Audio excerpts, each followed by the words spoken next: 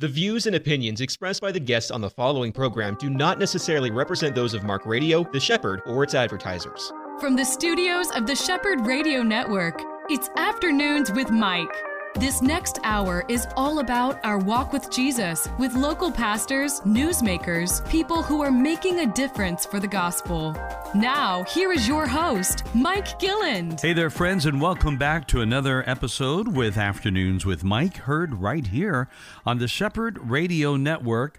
With me on the line today from the AFA, that is the American Family Association, M.D. Perkins. Just a little bit about M.D. He is an author. He is a research fellow of church and culture for AFA. He's produced an award-winning documentary called The God Who Speaks, and also In His Image. It's really great to have M.D. with us. Welcome to our program, sir. Yeah, good to be with you, Mike. Thanks for having me.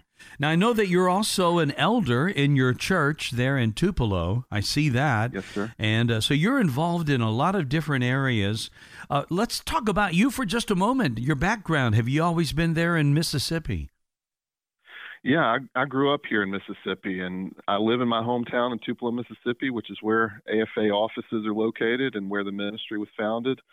And yeah, I grew up here and then went to school at Savannah College of Art and Design, studied film and television production, and then ended up back here in 2014. So I've worked with AFA since 2014 and have been involved as a film producer and film director, writer, and editor with a number of our video projects. And then through working on In His Image, which is a documentary about gender and sexuality, through the research in that is how I came to write this book, Dangerous Affirmation, The Threat of Gay Christianity. Now, so your background, you've wanted to do what you're doing right now, even prior to going to college. I had a friend that sent a child to SCAD, and that's a really great school in Savannah.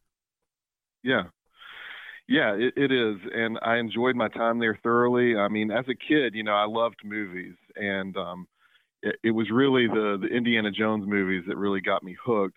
At first, I wanted to be an archaeologist, and then once I saw a behind-the-scenes thing about how they were doing the stunts and the visual effects and stuff, that's when I realized that's the real fun part. Archaeologists probably don't get to do all the things that Indiana Jones does, but that's what kind of spurred me as a kid to jump in, and then in God's good plan, He, as a Christian, stirring my heart to do things that were ministry oriented and theologically minded documentaries. The God Who Speaks is about the Bible's authority and how we can trust the Bible and how the evidence points to the fact that it really was God's word for us. And so, it's a pretty neat thing to be able to do the thing that you love to do, but also do it for God's glory and to be able to do it with others who are wanting to help you accomplish those visions. As you were being raised there in Tupelo, were your parents church-going people? Oh, absolutely. And in fact, the church that I'm an elder in is the church that I grew up in, and my father is also an elder with me on the session there at the church. So, yeah, it's a great legacy of faith. Really, God's kindness to our family is felt. I was protected from so many things as a kid growing up there with parents who not only were believers, but my parents were also diligent to try and understand the things that were going on in culture and how to explain those things. They were very interested in apologetics. R.C. Sproul and Norman Geisler were common names that I heard growing up, and so those, and Francis Schaeffer, and so all of those kinds of influences were there for me at an early age, and I believe the Lord really got a hold of me in high school, and I came to know Him in a saving way then. But just the legacy of parents being faithful in discipleship and raising their children and pointing them toward Christ and being involved in church activities and things. Many ways of the Lord getting a hold of me. Oh, that's wonderful. R.C. Sproul had such an effect on so many people. I had an opportunity to have him as a professor for a class at RTS here in Orlando, and got to know him a little bit. And what a man of God he was. Oh, that's awesome. we actually got, I think, one of his last interviews before he passed away for The God Who Speaks. We had the opportunity to film him there in Sanford. And, it's just, for me, I was there to film the interview, so I wasn't really cognizant much of the fact of just how monumental it was really for me personally until after he had left. And then I suddenly realized, wait, that's R.C. Sproul. That's one of the men who the Lord has used to shape my faith, perhaps in one of the most profound ways growing up. And what an honor that was to be able to sit down with him and hear his thoughts on biblical inerrancy. It is so great that you got to do that. His book, The Holiness of God, is a must-read, I believe, for every believer. Yeah, absolutely. I would agree with that. I mean, that was such an important topic for him, and one that had been lost in a lot of Christian thinking. And so good for him to bring that truth back to us to remind us of that. Well, tell me a little bit about how it is that you got onto this subject. I know I've already heard you say that growing up, you're having a real deep held interest and love for the things that God has in His Word. Yet we find ourselves living in a culture that increasingly and shockingly is embracing this whole thing called homosexuality and all of the alphabet soup kind of designations that go along with that. And in an ever-increasing way, letters are being added to this movement. And it is very concerning. So what got you pointed in this direction to write this book? Well, I'd never set out to write a book. And I certainly never set out to write a book on this topic. Really, the backstory to even getting into this was dealing with the In His Image project. As I mentioned, Delighting in God's Plan for Gender and Sexuality is the subtitle in that documentary. Mm-hmm. And so I was helping to produce that. Kendra White was the director on that. And, that was a project that AFA was deeply desiring for us to have, something that would be able to speak to the issues of sexuality and gender and the confusion that's happening in society, to be able to hold up the biblical picture, to be able to present testimonies of people who'd come through those things and found hope and freedom in Christ, and to be able to help encourage and warn people about all of these things. So at some point during that process, I asked Kendra, you've got stacks of things that you need to research. What's something I could help you with as a producer? Just get some of the research off your plate. She said, well, there's this whole question of gay Christianity and the way that the LGBT movement is impacting the church. Mm-hmm.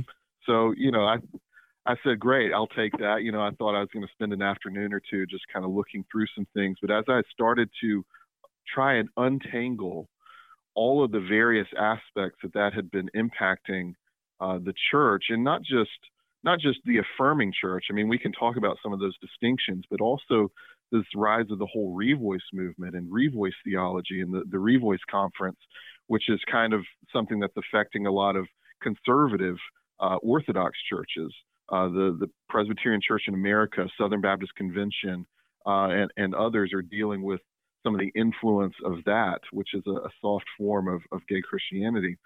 So as I was trying to untangle that whole mess of what all this stuff was, I started to write down the research, and I would share that with some of the other staff members here at AFA. And as we did that, some of the leadership looked at it and said, "This is really good. We actually need to turn it into a book. Can we take something that would deal with this whole issue of gay Christianity, not just the Revoice side of it, but also the affirming church and some of the other things that are happening?" And so, I started writing stuff down just to try and clarify it for myself, to try and understand what was happening, because there's so many complicated language is important, and it's being challenged in certain ways, and the phrasing matters. And so all of that stuff, I was just trying to understand it for myself. And then, I wouldn't say that a book just popped out, but once I started doing that, the structure of a book started to come pretty clearly, and then I started to pursue that. It's a great story to realize that God is helping you uncover this information, and then it does turn into something that can be read, can be disseminated in that way, and help other churches. Yeah. I'm sure that you, like all of us that have been involved in any form of ministry or church work over the years, probably found a great deal of surprise that a lot of mainline denominations are reaching out and grabbing hold to this thing in our culture and embracing it. It's almost unthinkable that we are willing to let go of the great parts of the Bible that teach against this and really call it for what it is. It's sin, and yet it's being embraced and honored. That's what's amazing. And those of us that would stand for a biblical worldview are often then cast as being haters. That had to be for you a big shock to get into it and see how deep this is going. Yeah, Mike, I was born in 1983, and so I'm 39 years old, and so I've seen the shifts that have happened. Not fully the way that someone in the 70s would have seen them, but I've seen the shifts in the way that my own generation has responded to and seen the influence of. Because I was 14 years old in 1997 when Ellen came out as gay on the ABC television show that she was on. One of those first major flashpoint moments that of a major character, coming out as gay on television and trying to talk about it being normal and good and okay. And then once you start to realize that I've seen a number of friends and acquaintances and people that I've known over the years who started out kind of in Orthodox territory, over time begin like little ways that things have chipped away at their commitment to biblical truth and orthodoxy. And this issue of homosexuality and how does the church deal with homosexuality and people who call themselves LGBT or Q plus or all the other acronyms that are there. How do we respond to that? And that question has just really decimated a generation and future generations, really, of people who would be committed to the truth in one sense, and yet here is the tip of the spear in terms of the attack, and it is devastating, and it is widespread and far more damaging than I had really appreciated to that point. I agree. I like your phrasing, the tip of the spear. Sometimes it's very difficult to find out where that tip is because this whole thing has enlarged in our vision. It's like, it's not just any longer homosexuality that we're dealing with right now, but we're dealing with this whole thing of transgenderism. And that has, in the last couple of years, you talk about trying to find the center point, the vertex of this discussion. It's difficult to put it in there and to find out where it is. It's, like you said, an ever-enlarging number of acronyms that are going, and now we're adding pluses, and I'm thinking, wow, where does this end? Yeah, what's being trafficked in the plus sign as people either develop new things or they know things like pedophilia and other abominations will be added to that. And one thing I would say that's helpful for Christians to understand, it was helpful for me, when we talk about homosexuality, Christians tend to think that we're only talking about a behavior, the physical action. And homosexuality is really more than that. And when people talk about it in society, when they talk about being gay, they're not just talking about engaging in an activity, they're talking about an identity. They're talking about community and cultural aspects. They're talking about a sense of a way of thinking and sensibilities of behavior and presenting yourself aesthetically. So and language, of course, playing a key role in all of this too. So when we're talking about homosexuality, it's actually a very complex and complicated topic, and that identity aspect of it, as you're alluding to there with the whole transgender thing. And that's the thing that holds those two letters together, the LG and the T, even though they're at odds in so many ways, because in order to have a same-sex attraction, you have to recognize that there are distinct sexes and there's kind of a binary difference between them. But transgenderism kind of blows up that whole thing. But still, there's that common identity component of somebody feeling like they are a certain way in their mind, and therefore that determines how they live, how they think, how they respond, how they identify themselves, and so on and so forth. So, I mean, And that makes these conversations, I should say, very challenging, because when you start talking about homosexuality being against God's design and against God's law, now you're challenging someone's core sense of being. You're saying that I'm not okay to just live this way because I think that I'm born this way and I can't change. So that's where these things get complicated. They're very complicated, especially if you do happen to find, like many people are digging up and finding videos of some of the current government leaders who are pushing all of this upon us as if this is the right way to go, and find out that they're moving into this territory was only of recent, and in fact, they were just as strong in the opposite direction a couple of years ago. It's really troubling when you realize that a whole generation, like you said right now, are being brought up in our public school system, and these kids who don't have that history, who don't understand the difference, and maybe aren't raised by any parents that are teaching them about the Bible, they're being taught this as the truth, as the way it's always been when it hasn't been. And I think that's something that we've all got to take pause and realize that we're being sold a bill of goods here, asked to believe and sign on to something that is relatively new. All of these years of recorded history, man, and yet now we're asked to believe that this is the way it should have been all along. Yeah, people often take this whole argument about homosexuality as kind of a good faith argument. They think that everyone's just arguing on the same terms, and we're just people are just concerned about being able to do this or that over here, and we just need to understand their point of view. But once you actually dig below the surface, you realize there is a political agenda of the left within all of this LGBTQ push, and you can't just wish that away or act like it's not there. That was one of the surprising things in the research, Mike, was the last chapter of my book deals with creating activists.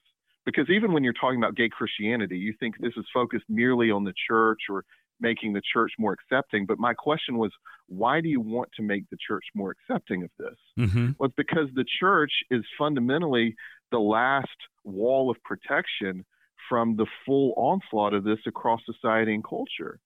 The church, even just by its very tame sometimes and not always clear and sometimes uncertain witness, and we can knock the church for not being consistent in telling the truth about all of this. But still, even with that, there is the desire to change the laws and to get Christians themselves to either be silent in standing up against this or to become advocates for LGBT rights and the whole LGBT movement in society. So I think there is a political end game behind this, even within the religious conversation. No doubt. I'm talking today to M.D. Perkins from AFA, the American Family Association. He's author of the book Dangerous Affirmation, The Threat of Gay Christianity, and we'll be back with him in a moment. This is Afternoons with Mike. Don't go away. EC Waters Air Conditioning and Heat serves all your comfort needs. With over 40 years' experience, EC Waters is a top-trained comfort specialist, earning customers for life with integrity. No wonder EC Waters Air Conditioning and Heat has earned a 4.6 or higher out of 5 rating and reviews across all major online platforms. For all your comfort needs, call 407-603-9144 or visit ecwaters.com. Thank you so much for joining us today on Afternoons with Mike. It's my privilege to be talking to M.D. Perkins from the American Family Association, a producer turned into author, although, as he said, it was kind of an accidental beginning to a writing career. You're doing some research. All that research ends up getting packaged into a series that becomes a book. And right now that is available only through your website, right? Yes, dangerousaffirmation.net. It's not currently available on Amazon. We're hoping to get it up there sometime, but dangerousaffirmation.net is how you'll be able to connect to the AFA Resource Center to buy a copy of the book. Now, you said something in the first segment I'd like to circle back around to, if I could, MD, and that was this thing in the church called Revoice. Tell us about that. Mm-hmm. Yeah, so in 2018, there was a conference held at a church in St. Louis, Missouri, and it was called the Revoice Conference. Now, what was notable about this conference, I mean, obviously there's all kinds of gay Christian activities that are happening, and churches are often hosting them, sadly. But what was noteworthy about this is that it was hosted at a PCA church, that is the Presbyterian Church in America. For those who aren't versed on the distinction, the Presbyterian Church in the USA, the PCUSA, is the more liberal mainline denomination, and then the PCA, the Presbyterian Church in America, is the conservative branch that split off from that and wants to maintain biblical orthodoxy in all of these ways, including the teaching on sexuality. And so for a PCA church to host a conference that dealt with, in some measure, endorsing homosexuality was very concerning. Now, there was a lot of controversy that blew up once people started to realize what was going on here. But what it came down to was there was kind of a different strain of gay Christian teaching that was happening here by guys who considered themselves gay, but also identified not only as Christian, but as conservative evangelical in some sense. And so they said that they believed that the Bible's teaching about sexuality was correct, that they should not pursue a homosexual marriage, that they should not pursue homosexual behavior as a lifestyle. Yet nevertheless, they said that I'm born this way and I can't change, and therefore I just kind of need to find ways to be able to mitigate those feelings. And so I'll embrace celibacy, but I won't really pursue heterosexual marriage.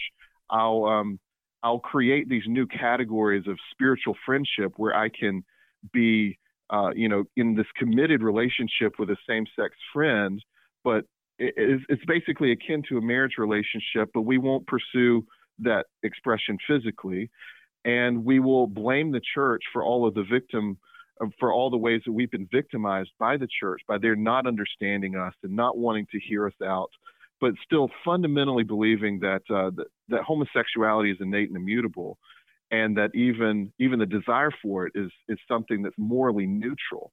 And so these were the things that were coming out through the Revoice conference, and they're continuing to have repercussions throughout, with the PCA in particular, but other conservative churches as well are dealing with it. Now, how do you think those churches that held that, I think you said it was in the St. Louis area, how do you think they arrived at this place to embrace that with the clear teachings that I know that the PCA church is typically very orthodox in terms of their wanting to hold true to the Word of God and not wanting to deviate into that? How do you think they got to that place where they're going to have a conference that embraces this? Well, I mean, people have offered some theories about kind of the way, some subtle ways that people might have embraced certain theological things earlier on. But honestly, Mike, I think it's a little more simple than that, and it's just more emotional than that. I think there's people who have had friends, loved ones, even children who have come out and said that they're gay. And then Orthodox people are trying to find a way to cope with that, because their children say this, and then they say that they've been harmed and victimized by the church, that they've been abused and misunderstood, and that Christian teaching is too harsh, it's too alienating, and that if you found a softer way to approach or talk about these issues, that LGBT people would be more inclined to hear. And so I think that's very attractive to people who feel like they want to hold on to Orthodox truth, but maybe find a more nuanced way to approach it, is how they consider it, I think. And so, I mean, time and time again, I mean, just the anecdotal examples speak for themselves, but I've seen so many, Christian leaders who once stood on the side of orthodoxy and said that homosexuality is wrong and sinful, suddenly begin to shift in that position, and then at some point fully come out and say that they no longer hold to that position anymore. More times than not, if you actually look into the biography of the person who's saying that, you'll find there's a child who came out as gay, or there's a loved one or a friend or a sibling or something like that who came out. And then this person was faced with a conflict and ultimately chose to alter their theology in order to find a way to more easily embrace the person that they love. It's interesting that they're not only altering their theology, but they're bending the principles of God to try to bend it around their own emotional situation. And that's what you're describing, isn't it? Yeah. And I mean, these are people, most of the people that I'm thinking of are like pastors and church leaders, but this is something that's common to all Christians. I mean, that temptation is there for any of us. You know, when we're faced with a loved one that we want to find a way to be able to, as biblically as we can, to be able to have fellowship with them, to be able to speak to them and maintain a relationship. And I know that's a struggle for a lot of parents, especially when a child comes out, because you don't want to lose the relationship. But at the same time, you can't compromise truth in that process. And you have to trust that as you maintain your commitment to the truth, that the Lord would honor that and use that even perhaps in the repentance and return of that child to understanding once again who God called them to be. So how, in your experience, how is the PCA Church responding today to what happened in St. Louis and with regards to this entire movement? How are they responding? Well, that's still, there's still a lot of things that are happening there, but I think probably something that a lot of people would want to take note of is the fact that the church that hosted that and the pastor who initially, when that conference first happened, had not come out and said that he himself identified as gay. But that happened in 2019, a year after the conference. Oh, wow.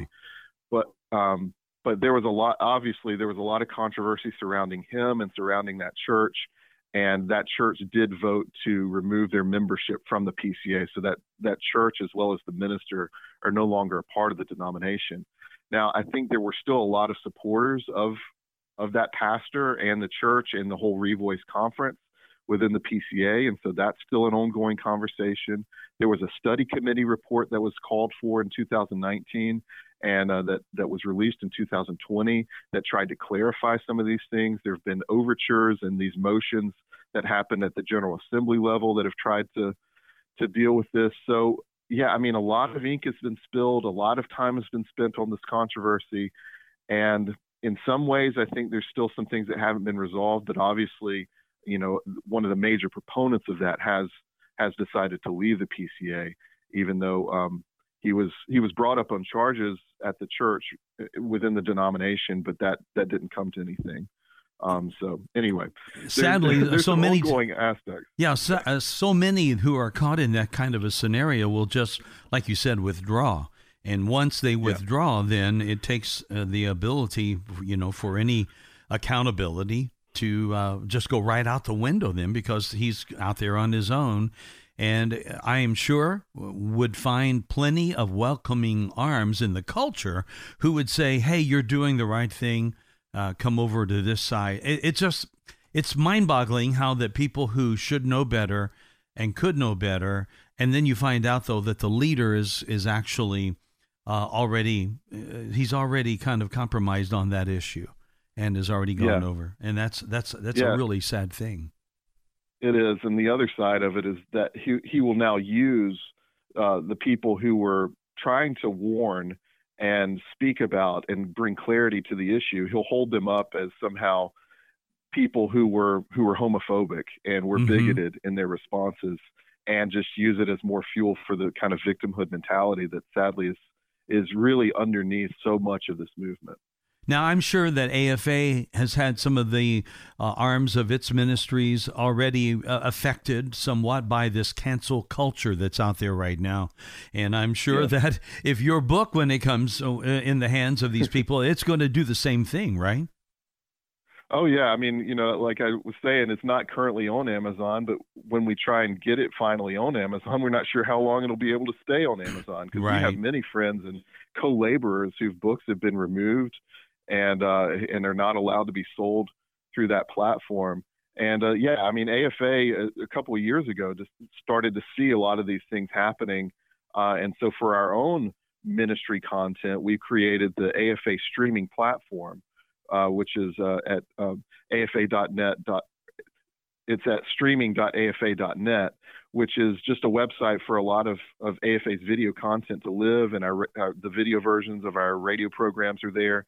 But I mean, that's part of that is for our own archive, but also part of that is because we don't know when YouTube will finally decide, hey, Christian, you don't get to say anything on here anymore. We don't like the way that you've been doing that. And certainly some of the information coming out about the Twitter files certainly seem to testify to big tech's ability to try and shape the conversation and what publicly is allowed to go out there. So yeah, I mean, cancel culture is real, and we haven't been hit with it as hard as some, but we don't trust that we'll be able to stay on a lot of these platforms long term. I think every one of us that's in the media like this, I find it hilarious because I am part of the media, and yet because we are really aiming to live our lives and look it through everything we do through the lens of a biblical worldview, I don't associate with the media, but yet it's going to potentially impact every single person. We have a lot of folks on our station who have programs on our station who have been canceled, some who lost their Twitter accounts, their Facebook accounts, their YouTube accounts.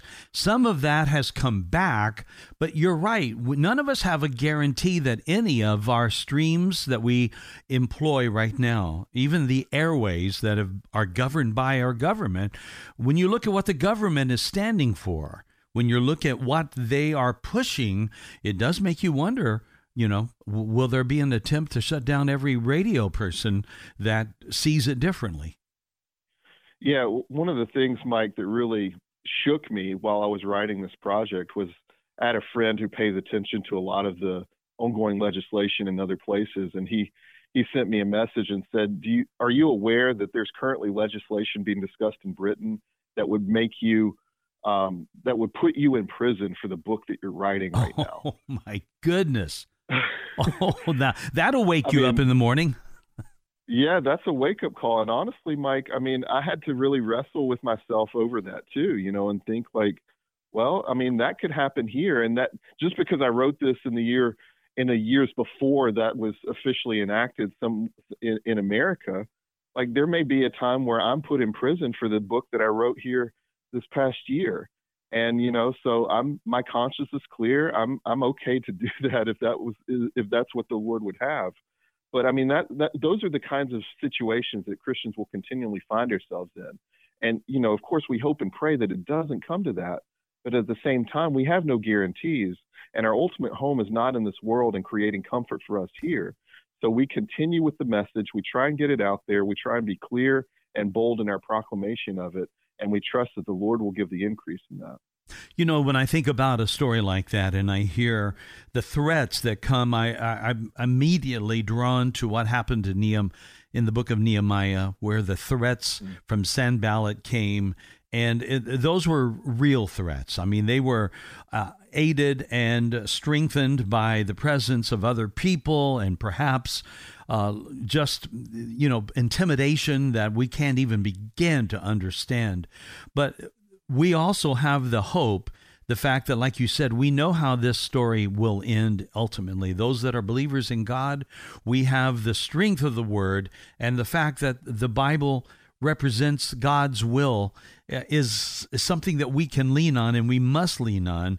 One of the most, I believe, encouraging things that we can do right now is look at Joshua 1, who was told to be strong and courageous. And those are two words that I believe every leader like you, every person that's involved in writing books, every person that has a ministry, they're going to have to become strong and courageous to continue speaking in this world. Yeah, and that call for boldness is something that I'd try and pray often for myself and for other leaders, people who are involved. I mean, I'm not really, that well known, but still, I mean, I've still received letters from people who are very angry about things that I've said or things that I've written. I still know that there's tensions between other people who disagree with me. And, and I know the way that the society is bending. And so, yeah, I mean, Michael Brown, who I don't know if you know him, he's a good apologist. Yes. And he was involved in our documentary, In His Image. But one of his prayers is for a spine of steel and a heart of flesh. Those two ideas, that we would be compassionate toward the person who's lost and hurting and broken, but also that we would be bold and courageous to stand firm even as society spits on us and attacks us and derides us and says even untrue things. And sometimes, sadly, we do sin and we do mess up. And so sometimes those things can be brought up against us too. But we pray that we would be faithful regardless of the circumstances that we find ourselves in. Talking today to M.D. Perkins, the author of Dangerous Affirmation, The Threat of Gay Christianity. And again, it's not available on Amazon. So often we talk about books and we kind of almost assume that every book that's written is going to be available on that platform. This one is not. Give us that platform where you can get it. Yeah, please go to dangerousaffirmation.net, dangerousaffirmation.net. That's where you can buy a copy of the book. All right, M.D. Perkins, my guest. We'll be back with him for one more segment. This is Afternoons with Mike. You're on The Shepherd. Palm Beach Atlantic University Orlando offers 3 distinct areas of study: an evening Master's of Science in Clinical Mental Health Counseling, an evening Bachelor's of Science in Human Services, and our new daytime Bachelor's of Science in Nursing. All of our courses are offered at our beautiful campus on Millennia Boulevard. For more information or to schedule a tour, call 844-PBA-ORLANDO. That's 844-PBA-ORLANDO. Fun chat today with a new friend, M.D. Perkins, up in Tupelo, Mississippi, and he is part of AFA, an organization we haven't really kind of given the nod yet that is due AFA. Donald Wildman was the founder of this, back in the late 70s, I believe, right? Yeah, 1977. 1977, AFA, and he wasn't without his criticisms back. Those would speak against him. But I tell you what, we're living in a day and an age where if you believe in God, you're going to be ripe and open to criticism. Isn't that right?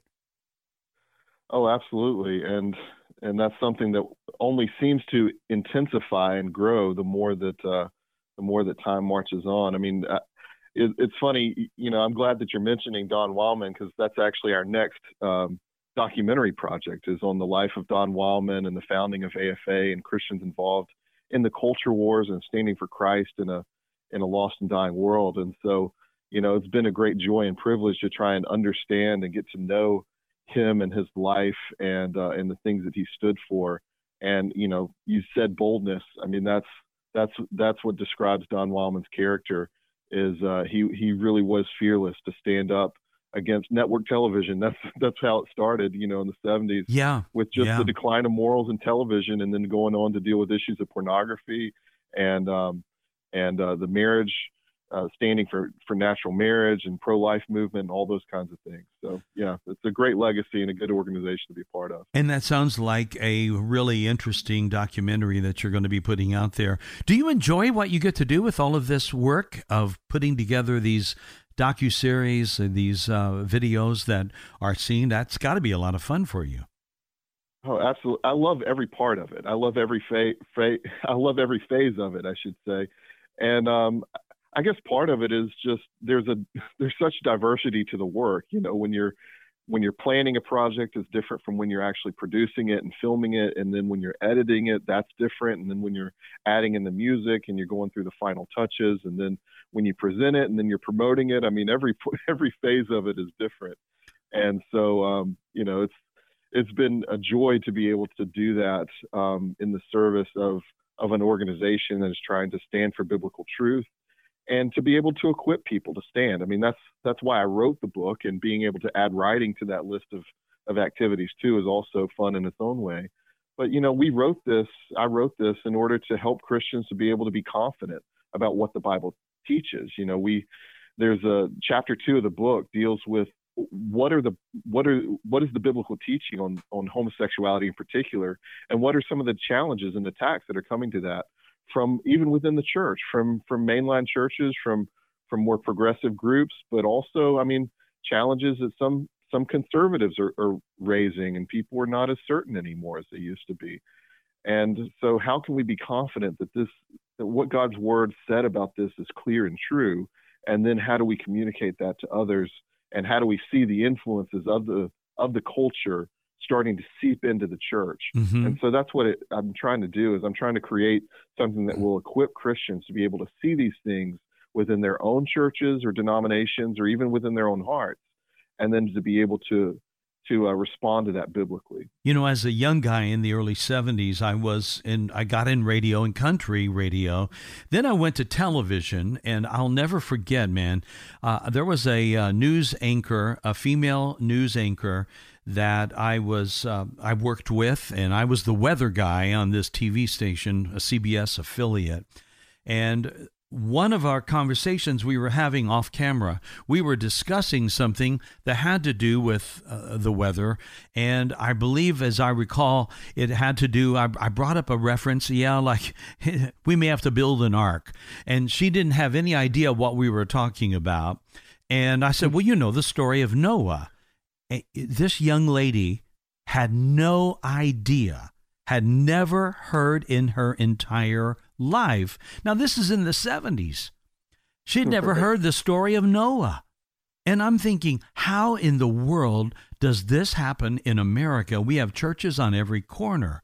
But clearly, even my thought back then, not everybody is confident that they know the Word of God at all, when you have people like her that had never even heard one of the Bible main characters of the Old Testament.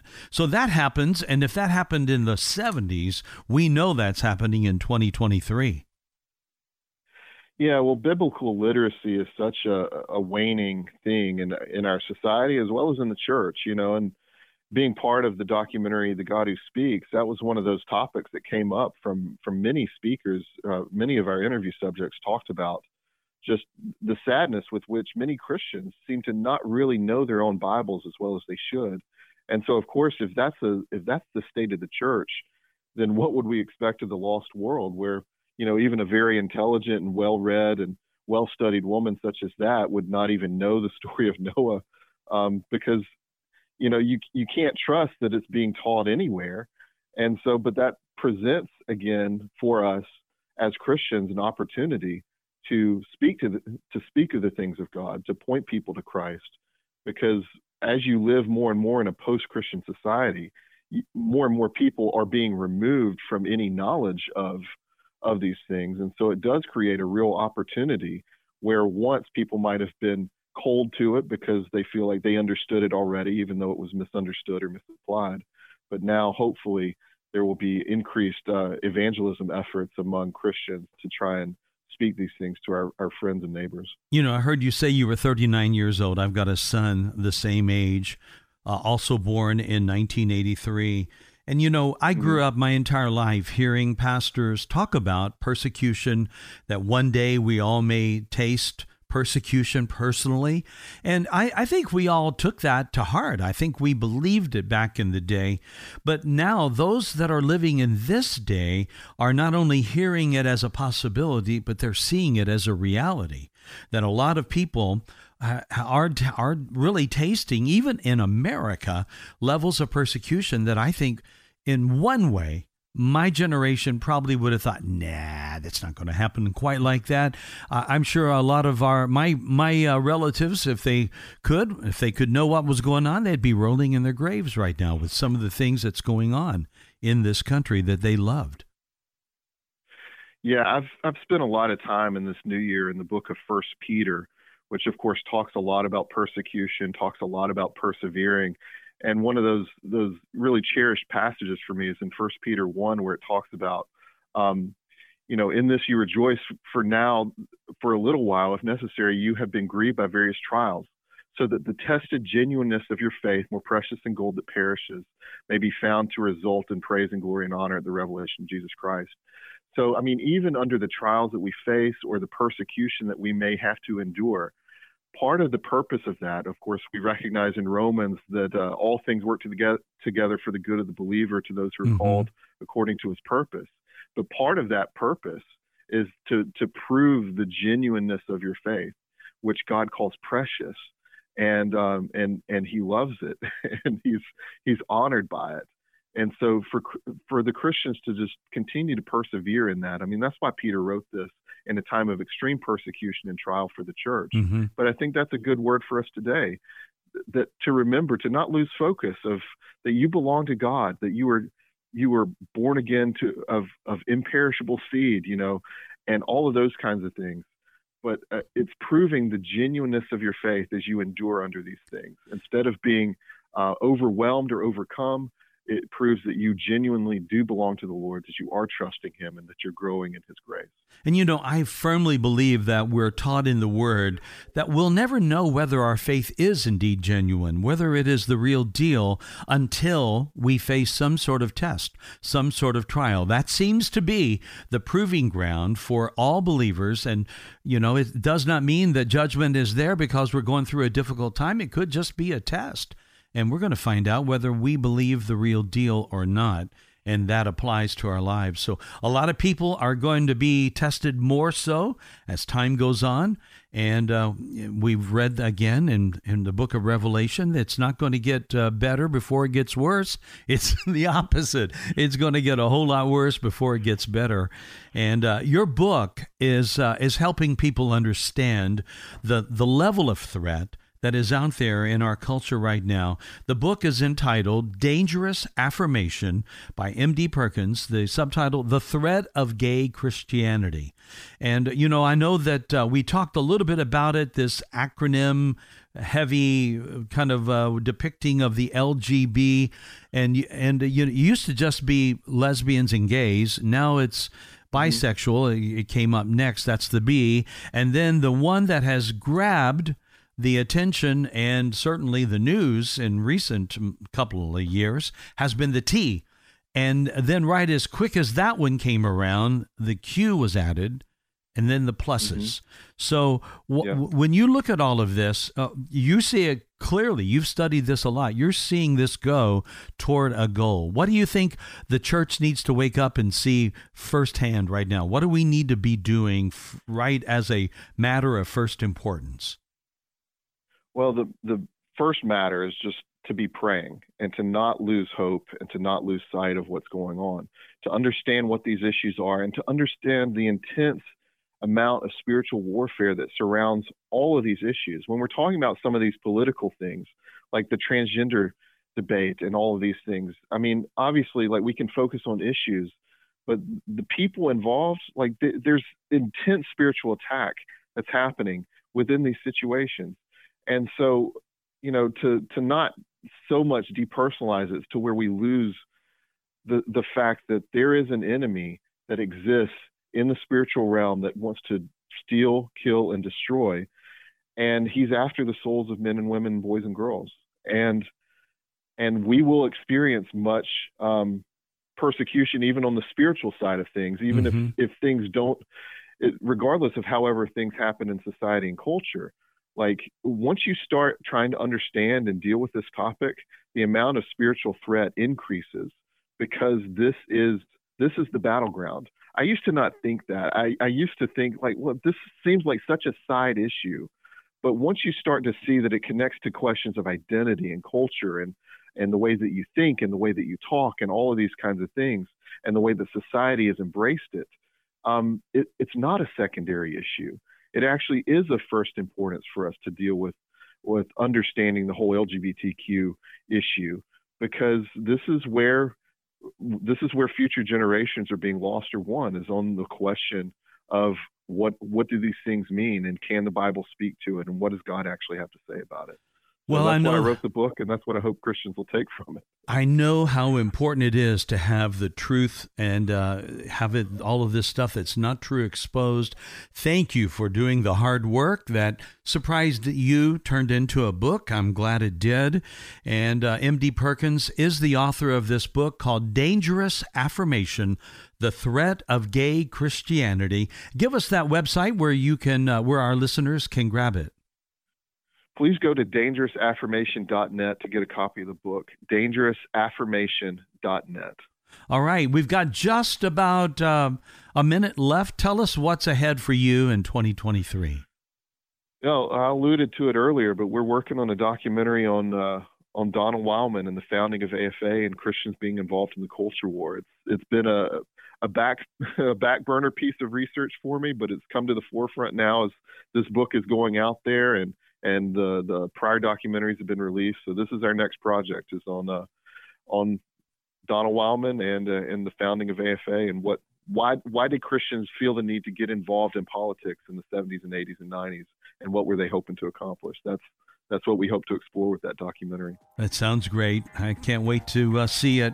M.D. Perkins, thanks for being with me today. And friends, thank you for joining us as well for another program, Afternoons with Mike, right here on The Shepherd. We'll see you next time.